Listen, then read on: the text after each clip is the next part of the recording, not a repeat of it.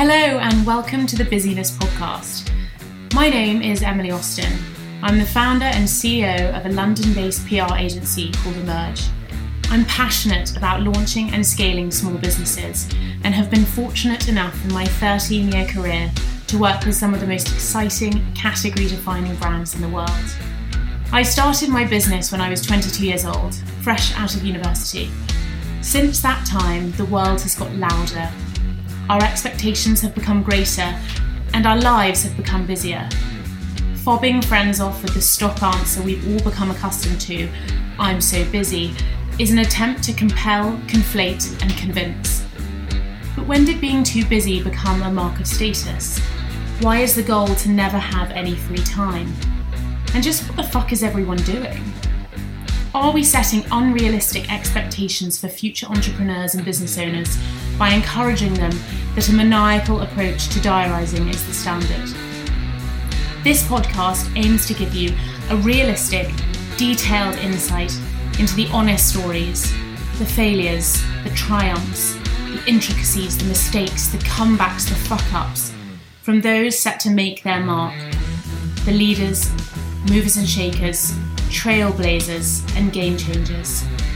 We cover imposter syndrome, hiring and firing, call-out culture, anxiety, global growth, daily routines, and knowing when to quit, choosing the best in the busyness to help you cut through the noise and optimize your success. On the podcast this week, I chat to Jess Schuring, founder of popular London studio Heartcore.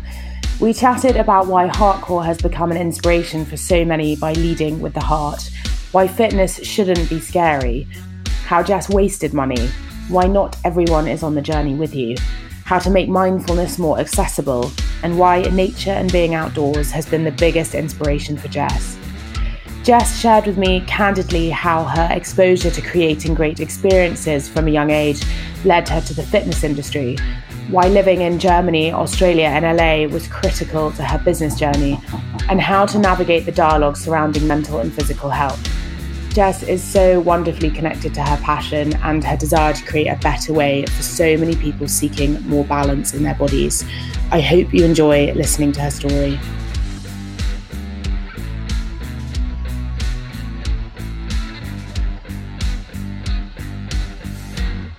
I'd love to start if you can tell me what Heartcore is and what your brand mission is. Heartcore means something different for everyone who comes through the door.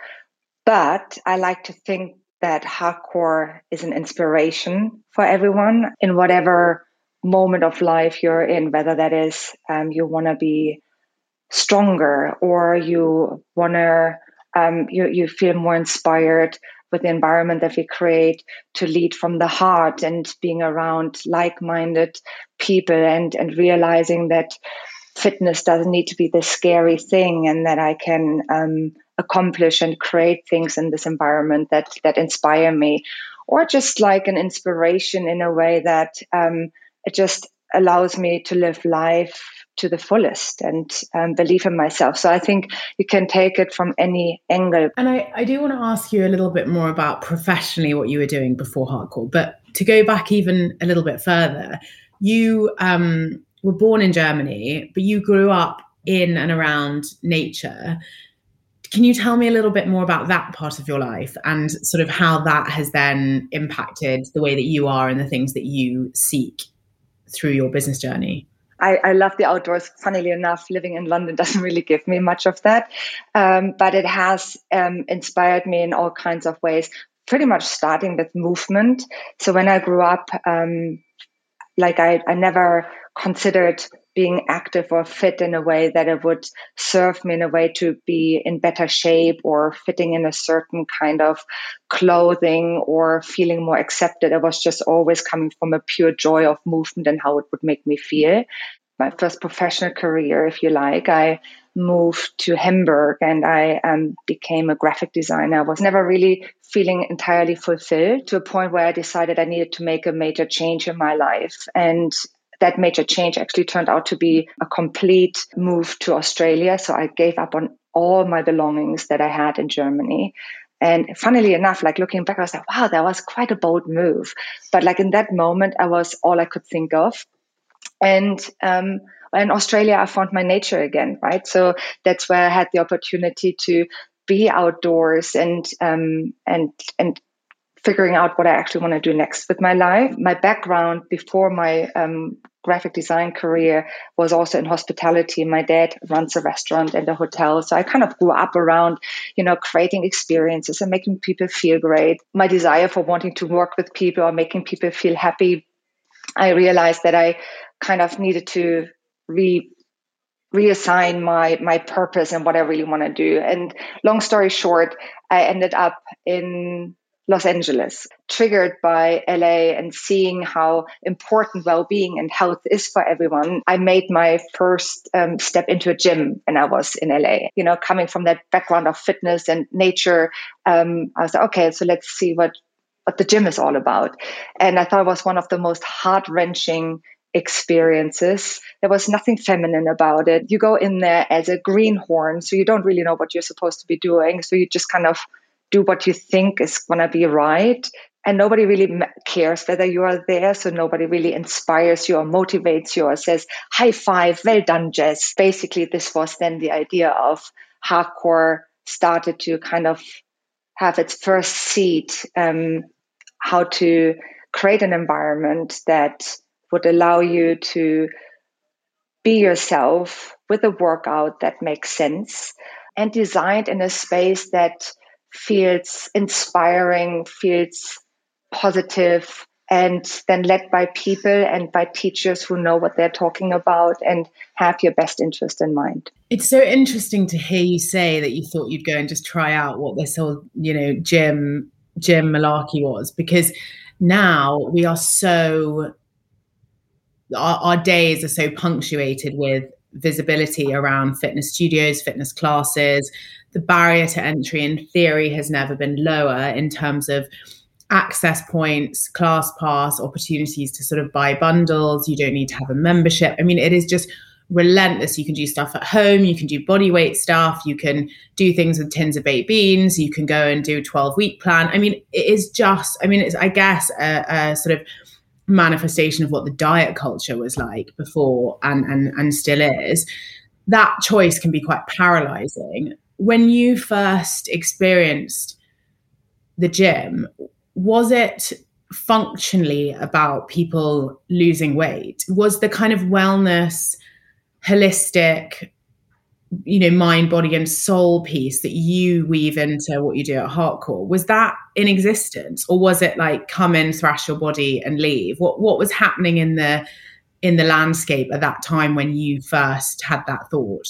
I was in California, so this whole mind, body, soul connection obviously existed, but I don't think I was yet in that headspace. Finding an accessible way of bringing heart, mind, and body and soul together into one space that I could just not find. And you would go to the gym to lose weight and you would just basically, there was that mindset, okay, calories in, calories burned, and this is how I'm going to make sure I'm going to get stronger and fitter. So I think the mind, body, soul connection was something that very intuitively started to develop and happen on the back of creating Heartcore. It was just, it sounds funny, but like it was actually like a calling inside of me. You were talking about this whole diet fad and the exercise fad, and we're always looking at everyone else. We're always comparing ourselves. Oh, if I do what this person does, I should end up looking like that person.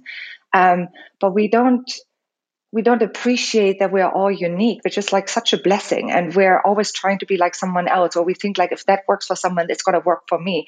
Yeah, and it's interesting that you say that, because I do think so much of the gym marketing and branding has been directed at vulnerable people, often whom feel like they have to make these very big, aggressive, quick changes. And actually, to your point about functional movement in your life, it was to enable you to live better and live well. And it's almost like we've got to unlearn this very aggressive connection between exercise and weight. When you were in the US, you obviously had this experience, and then I guess a combination of a kind of passion project, a real true calling, and a trend that was happening as well, and a kind of gap in the market. California, obviously, much more developed than we are in terms of health and fitness, particularly, probably at least 18 to 24 months ahead of us with whether it's fitness experiences or green juice or CBD or things that are more holistic. What happened for you after that? Because obviously, with London studios, what was happening here at that time? Like the idea of like taking this hardcore package, or like the idea, because hardcore wasn't actually in existence when I was still in LA. So it was all brewing, right? So I had the concept. I obviously became a recognized personal trainer.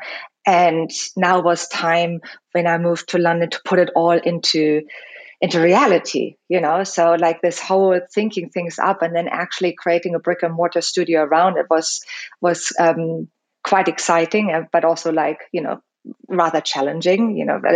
I moved from LA into London and I didn't know a soul here. So I was very, very lonely in the beginning. And our first studio happens to be like a little basement off the sidetrack of a little street down a little alleyway. So it was certainly not like screaming on the high street, hardcore, here we are. So it was all like very, underground and just like discovering it and take that journey. But also like that was one part, but then also understanding where was London back in that time. And that was going 15 years back. And that was the days of Holmes Place being like the gym to go, and Tri Yoga was there. But like other than that, there was really no boutique experience. So here, the idea of like a dedicated fitness space with a dedicated group class, and that's all you do, was quite novel. We were actually the pioneers in that space. So here I had to very much adapt to the way that people were open to moving. But what we did, we attracted a lot of expats from the US who were like, oh, finally, there's somebody who is not afraid of pushing me, someone who's going to take me to a new level. And that really was the start in the beginning of building Heartcore into what it is today. And can you tell me a bit more about the practical steps you took? Because I think sometimes in business podcasts, particularly, we jump over the kind of initial stage. And for anyone listening who has been creating content at home and streaming, or wants to set up their own studio, or is currently running a studio and wants to expand, what were the actual practical steps? I mean, obviously registering the business, getting all your paperwork in order, but finding the site, knowing how long to sign onto it for, the lease, etc. And that, what was that like at the beginning? I think that's always like the hardest step, right? So they're taking like, what did they call it, like the kitchen table idea into reality, and then kind of getting roadblocked along the way. And I do fully appreciate that this can be tricky, the normal part that you gotta have to figure out, but then also understanding, okay, where do I put my studio if it is a studio, right? Where do I want to be? Where do I know my people that want to move with me will be? Like, what is the setup? Like, what are the obstacles that you want to already iron out before you go down that route of signing a lease? Like getting like a good deal is one thing, but if it's in a neighborhood where nobody is actually open to your product, you will never end up with a full house. Then for us, for example, it was like the idea was we always wanted to be very close to your home. So that fitness wouldn't be like this thing, like it's half an hour there, or even worse, like longer than that. And then it becomes a treat. But movement and fitness shouldn't be a treat. That should be one of your daily routines, or whatever you choose it to be. So we wanted to always be within like 5 to 10 minutes walk from your home. Then the other thing for us on a practical step was, okay, how do I actually, as a guest or as a client, however you want to call it, make sure that I can secure myself a space? So like, what about the website? What about the booking system? With a very simple sign-up process to let you book and cancel whenever you need. Again, helping to reduce any barrier of entry. Is your client base now, or your customer base, quite balanced from a gender perspective, or do you think that women tend to be more interested in what you're offering? I mean, I guess the context of that question for me is that in my experience, having worked with lots of interesting gyms and health things, the lengthening, slowing down, toning process has been quite shunned by people who want quite aggressive results in exercise. And it was only when I came to Heartcore and I'd done SLT in New York, which is savage, and I'd come to see you. But it's the slowness and the movements and the instructor being so aware of everyone in the room and wanting to make very, very minor tweaks that make such a big impact. And it's the strength and the ability to develop your full body and your attitude in that class is very, very different.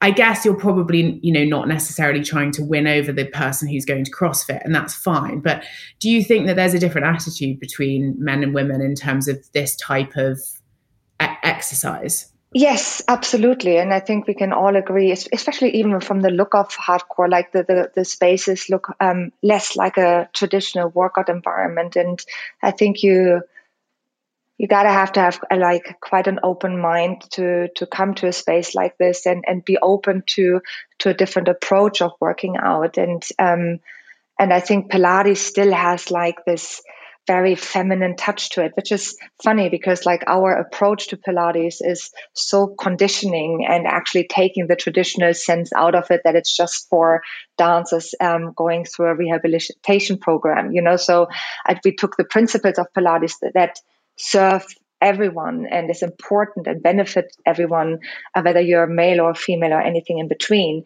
because it's the principles of the human body remain the same. So right now our ratio is still very much 80-20, I would say. But I hope, especially on the back of the pandemic and creating more accessibility even to our online classes, where maybe if you feel as a guy a little bit not sure if this is going to be for me because I don't know if I move gracefully on this core former or or if I'm going to be the only guy in the middle of an ocean of women, you got to have to be quite confident to come to the door. And we never make a fuss about it. Like, obviously, like every heart is a heart and we welcome everyone. But I think with the online classes, you can basically take that barrier down and have somebody actually feel the benefits and go through it at their own pace. I think once you did it and once you see the results, because it's still a very tough workout, then usually everyone stays. They convert immediately. You mentioned earlier that you guys were kind of pioneers of this space. How do you deal with competition now? Competition clearly gives us an understanding that there's more demand, right? So that's exciting because obviously there are more people who want to do the same thing. There's more opportunity for people in this industry to get a foot into it and through the door. So I actually feel quite inspired by competition because it keeps me on my toes. Am I doing the best thing here? Can I do anything better? Am I showing up with my best foot forward? And having competition around you allows you to never keep that out of sight. I actually would be quite sad if there wouldn't be any competition, because then it means there's not enough demand. Yeah, it's also less of an achievement, isn't it? If you're sort of in the race alone, it doesn't feel like... Well, as long as you keep on top of your game, then absolutely, right? Because you want to, like in that field of competition, you want to, especially as the pioneer, you want to stay at the front and making sure that the experience that we are creating are meaningful. Because at the end of the day, the people who come through the door are the ones who are going to decide who's the best in class. Starting a brand now or a business now, marketing is an incredibly important part of that process. There's so many social media channels, there's so many different ways to do it. And there are a lot of large fees that come with influencers and celebrities. And in many ways that alignment can in some ways be disingenuous. You have many celebrity fans who you don't pay that come to the studios because they love what you do. How significant has that been for visibility or for marketing and for continuing to engage new customers by having the validity from some of these superstars? Well, I can definitely say that the support of celebrities, even though we hold this always with absolute discretion, has supported us in building our reputation further. It inspires our guests to know that maybe some of their favorite celebrities are choosing Heartcore as their number one workout place. And I think there's nothing wrong with that, So I think it's fun if it gives you a little bit more excitement. We're obviously proud when we are being chosen and makes me happy then that people like to move with us. But at the end of the day, every human being for us at Heartcore is a VIP, because you walking away and feeling empowered and strong and happy and just lifted in your spirits, lifted in your body, lifted in your soul, and you just feel like full of joy for life, and you're oozing this and you're sharing this with the people, and then you bring your friend, and it's a genuine, authentic growing of the community is just as important for us than having a celebrity walking through the door. How you grow a business is one heart at a time, one experience at a time, and never shortcutting that. What are some of the most valuable investments that you've made in the business, and where have you wasted money? Oh man, plenty of ups and downs, for sure. But I would say the biggest investment and the biggest assets are the people, but also the biggest losses have been by maybe not getting the right people on board. So the team that I have today is the most incredible team that I could have ever asked for. And it took me 15 years to get to this team that I have today. And, in the beginning, I was the graphic designer. I was the head trainer. I was the operations manager. I was the cleaner when the cleaner wouldn't show up. I did it all. Like I was the flyer girl. Like, so you're holding all the different hats in the business because you can't afford it, right? Because we didn't start out for it to become like this big business. So we started very humble and very small. So, and as you then build and grow, then you start to realize you need experts for the different departments in the business. And that's when you then bring in talent. It is a founder-led business. So obviously, that requires a different kind of working environment than if you work for a corporate organization. So I would say definitely people, biggest assets, but also at the same time have been in the past the biggest hurdles to overcome. Yeah, and I think it's difficult when you start because certainly in my experience, you slightly feel like you're always one good hire away from making it work. And actually the business evolves and your needs evolve. And sometimes the people who are there early on who help you with one studio can't deal with 7 or 10 or 100. And you do kind of have to move with the needs of the business. And that can be very painful. And I've certainly made all manner of wrong decisions in that capacity, both for me and for other people. And it can really delay your business. It can really hurt your confidence. You worry that you suddenly don't have the best judgment because you thought that was going to be the right fit and then it wasn't. And that can be quite difficult. You know, recruitment fees often are a factor as well. And it can all be quite difficult. And I do think, and I'm interested to hear what you think, but I wonder if you agree that there's a lot of pressure when you start a business to know everything all at once and to get the right people in and do everything correct. And actually, to your point, it's 15 years and there is a journey and there is a process, and you probably do have to make some of those wrong hires to know more what the right things are. But do you think there's a lot of pressure for people starting now that they sort of need to know everything on day one? Yeah, I think like the one of the biggest things that I take away from when I started the business, I was always afraid asking for help, exactly for that reason that you just said, because I thought, oh, now I'm starting my own business, I'm supposed to know it all, because why else would you start a business, right? So if you don't know what you're doing, then like you shouldn't be in this place in the first place. And I think that was one of the biggest things that I learned, and actually it took me a long time to be much more open about what I need, and approaching people and say, look, can I pick your brain here? I just need some advice, or I just want to listen to what you think, or can we just sanity check this idea? And once I started doing this, I got exposed and introduced to so many incredible people whose opinion I quite value, or they could help me with something when I got stuck. So very much with you on that. And we hear a lot about mentors, and I think, I'm fortunate. I do have mentors, and I don't have all the same mentors I had 9 years ago. I think it's also okay to grow out of a mentor, which is something that I think is probably quite a strange thing when you feel like you've shared part of your journey with someone. But a lot of the questions that come up for people starting businesses are around contacts and contemporaries who are experiencing similar things. When I started, none of my friends ran businesses, so I was quite restricted.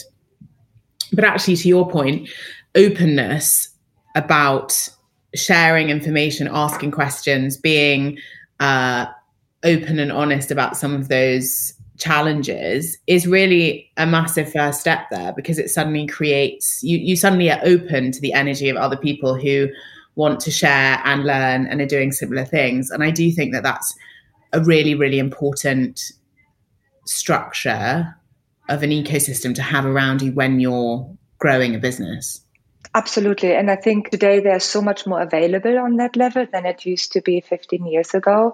But at the same time, you also got to have to be careful not to get carried away by too many opinions around you, right? Because everybody, that's the whole idea of an opinion. So if you have too many opinions floating around the room that you actually don't know anymore why you set out what you want to set out and what's important to you, then it can also equally become confusing. So be mindful around, okay, where do I really need support versus almost becoming unstable in my decision-making process? Because at the end of the day, you're still the business owner. You're still here to drive something forward that you believe in and that you want to bring to the world in whatever capacity that is. Mm.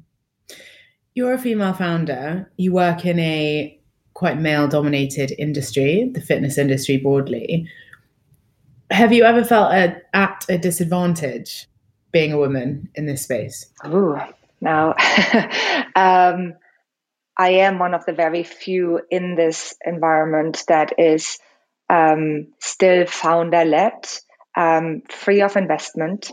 So I am only reporting to myself, lucky me. But I'm also obviously in a very male-dominant environment. But I'm also like German, so English is my second language. And while I've been living now in England and in the US for 20 years, but things will never be as smooth as they are if it's your first language. So I'd say it's been definitely tricky at stages when it comes to negotiations, or when you're with a little bit more of a old school environment, whether that is around, landlords or banks, and you have to negotiate deals, and you might not be, like that obvious business person, that you're sometimes maybe a little bit underappreciated. But I think because I don't know any other way, I can't really tell you if I'm working extra hard to gain the respect that I need. But I don't think it ever gave me a disadvantage or made me not be able to do something that I seeked out to do. Yeah, no, that does make sense. Absolutely. I think actually I wanted to ask you about how important your understanding of mental health was to the programming at Heartcore. And I imagine that being a woman and having a business that has a sort of 80% consumer base that's women, presumably your understanding of that broader balance and sort of brain health as well as body health has been quite integral to you coming up with what is now on the program? Yeah, I think, well, when you think about it, and I'm so pleased that there's more and more awareness coming around mental health and more people coming forward actually admitting that they struggle with their mental health and that it's not a weakness and that you're not like this odd person out there, because we can all agree that mental health is a huge thing in today's environment, and the more support we can give one another and the more support is offered, the healthier and the stronger we can all grow again as a society. And the way that we incorporate it at Heartcore, I'd like to think we do, is creating a very judgmental free zone, like a very opening, welcoming environment where, whatever culture, whatever age, whatever gender you come from, you're invited, you're welcomed in. And the language that we use at Heartcore as well is very positive and very reinforcing and motivating, but also at the same time not pressuring you. Like when you a lot in the fitness environments, you're like, yeah, you can do this, come on, do a couple more, and you're like, but like I can't. Like there are different ways to achieve results without making you feel like you're not good enough. So but like the blanket experience that we want to create is an environment where you can be truly yourself and don't have to perform, so you just are yourself. And then the movements, funny enough, because of that stretching element in the move, so it's the marriage of stretch versus strength. And so the stretching and the release that we create, it actually has a direct link through to how you feel. So let's say, for example, the hips are the second most common place in your body where we hold on to trauma and emotions, and a lot of like the sad emotions, the grief, the stress, and a lot of the movements, thanks to the core format that we have, allows us to release a lot of this. So even though you might not be aware of what's happening in your body, but you walk away feeling like lifted. So yes, it's a huge part. Yeah, and I think it's an interesting point because we've been so bombarded in media about the idea of high intensity training. And with all the information we now have about the benefits of low impact training and the benefits of releasing energy from our body and where trauma is stored and how physical trauma can manifest as a result of mental strains or brain strains. If you are overtraining, or if you are very highly stressed and have high cortisol, or you've experienced some sort of trauma that has clearly stored in your body, the worst thing you can go and do is thrash yourself. But it's also, I think, that legacy of a punitive relationship where we must punish ourselves in exercise because it's so linked to shedding weight. Whereas actually, I think it is such a refreshing perspective. And it's still not, to your point earlier about like it's visibility, it's about the more people we can talk to about it because it's so important. But the times that I lost 30 kilos of weight. So I went through my own fitness journey, and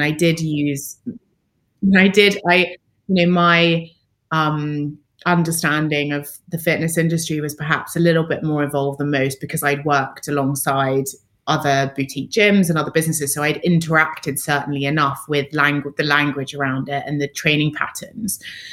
But for me, I didn't do a huge amount of cardio. I did a lot of weights, but not super, super heavy weights. And I did mega reformer, sort of the SLT type, the strength and length and tone type elongation, because, the goal was to be longer and leaner. It wasn't to be stressed and have huge traps and be muscly. And obviously it takes a lot to build muscle. It doesn't just happen overnight. But I think that it's so important that people know and understand that all of these things are commitments to your lifestyle and have such a tremendous impact on your brain and your ability to navigate what was probably a stressful lifestyle. Especially if you live in London, it's like an assault on your senses every day with the noise and pollution and the tube and everything else. Do you think that there's misleading information, particularly for women, about their fitness journey and sort of their expectation of what they should put themselves through to achieve the goals that they're told they're supposed to have. Yeah, I think there's definitely still an element of the harder you go, the quicker the results, purely from a physical element, which is like obviously not the way it rolls, just because of what you just shared with me. And I actually used to work out back in the days. I used to do these incredibly grueling workouts. I was like, but why am I not losing weight? Like I still had like quite a lot of abdominal fat around my tummy. I was like, but I'm running fast and I'm doing all these squats and push-ups and crunches, but nothing would shift. But like my anxiety levels were through the roof. And then one day I just stopped. I don't actually remember why I stopped. Something happened, something changed. And all of a sudden the weight would just melt off me. And I was like, hang on a second. So what just happened? So I stopped these 4 times a week grueling workouts because I was told I'm going to look like X, Y, and Z. I was all outside in the park. But then all of a sudden I stop it and all of a sudden I feel way, way better. So I think there's still a lot of perception. Harder is better. But that's just not the way it works. Like, if anything, to your point, like the continuous exposure of stress that we have, and look even at the last 18 months, like we don't even appreciate enough what kind of stress we've been through, and we're not even through it yet because we're still having a lot of aftermath to deal with. Certainly, from a business level, like it hasn't been. It's been a total disaster, but everybody has to deal with that in a different way, and understanding, okay, how do I offset my anxiety levels? How do I offset my external distraction of what I think I'm supposed to be looking like, and how do I fit into society if I meet all these certain goals, and the idea of this instant gratification, because you do something, you want to see results, but this is not how it works. And if you start to actually say, you know what, I'm in for the long run here, and I trust and believe the people who tell me that if you stick to this, I can guarantee you that you will see results before you know it, and go into it with a much more understanding appreciation how it feels in the moment that you do it, and how it makes you feel throughout the rest of the day, how it empowers you, how it aligns you, how it gives you more awareness of your motion, how movement feels more freely, you are less achy, and still you see all the shifts and changes in your body. But that requires believing into the fitness professional that tells you, trust me, I got you here. I want you to feel the best and look the best, but the looking the best will come after you feel the best. Yeah. I mean, you definitely look how you feel, don't you? No, it's great advice. What's the best piece of advice that you've ever been given about building a business, and who gave it to you? I don't think I ever have. I don't think I can pinpoint this on like, oh, there was this epiphany of a moment where that kind of accelerated me forward or gave me all the need or the support that I needed. But I would say definitely, if you're trying to get everything perfect and all your ducks in a row until you start doing something, you will never end up doing it. So don't aim for perfection. And I think with regard to advice, I think just listening to the people that inspire you, whether that is business related or something completely not business related, but like, who do you want to be in the world? Like, other than a business person, but like, how do you want to show up every day? Like, what makes you be proud of being the person that you are? And hopefully that carries you through and making the right decisions to follow your dream. No, it's great advice. Do you ever take time to enjoy achievements in the business, or is it just a relentless pursuit? So what am I supposed to say here is probably, but you know what, like because every achievement, because again, talking about being perfect, like every achievement is probably never ends up being the achievement that you had initially hoped it would look like by the time that you created it. So, because everything is a compromise at the end, right? So, I think it's very rarely that you have a moment like, yeah, that is one-on-one how I wanted it to be, and that's how it turned out. So, so that's a tricky one. But I would say Definitely, I'm better at it than I used to be.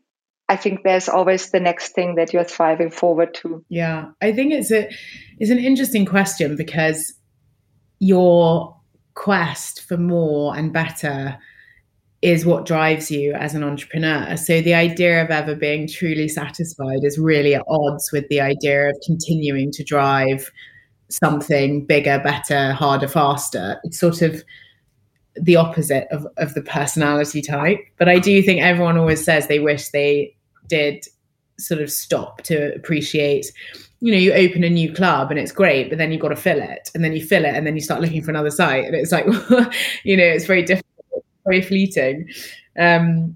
What have you found to be the biggest myth about running a business, and has it stacked up? So I always, when I grew up, thought like, as a business owner, you have this copious amounts of money, and you're like, every business owner out there is rich, like whatever rich looks like. But I always thought like, if you run your own business, you can basically do whatever you want to. And only as I obviously not just recently, but over the years, realizing that as a business owner, when you're in the middle of it all, when you're in the midst of it all, you have a lot more struggles on a daily basis than, especially as you're growing a business, than you appear to the outside world. So, I think that was one of the biggest revelations for me, that I thought every business owner out there is just like having it all. How do you make sure that you keep learning? Do you listen to podcasts? Do you read books? Do you meet new people? What is your process for continuing to learn? Definitely people. I like to hear people's stories. I like to hear how people are managing through difficult parts in their own growth and journey. I am pretty reflective myself, so I also always review my own actions and understand better how I can become better.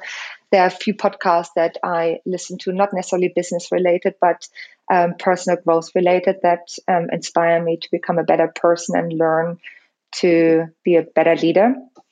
And then I also like to travel. I think getting out of London on a regular basis and getting new perspective and a little bit of distance from my day-to-day environment is really important, to see the bigger picture, stay inspired, and see new opportunities. Productivity can be challenging in an environment where we are all expected to be busy all the time. We're supposed to have businesses and children and be perfect looking and make good choices and travel and etc.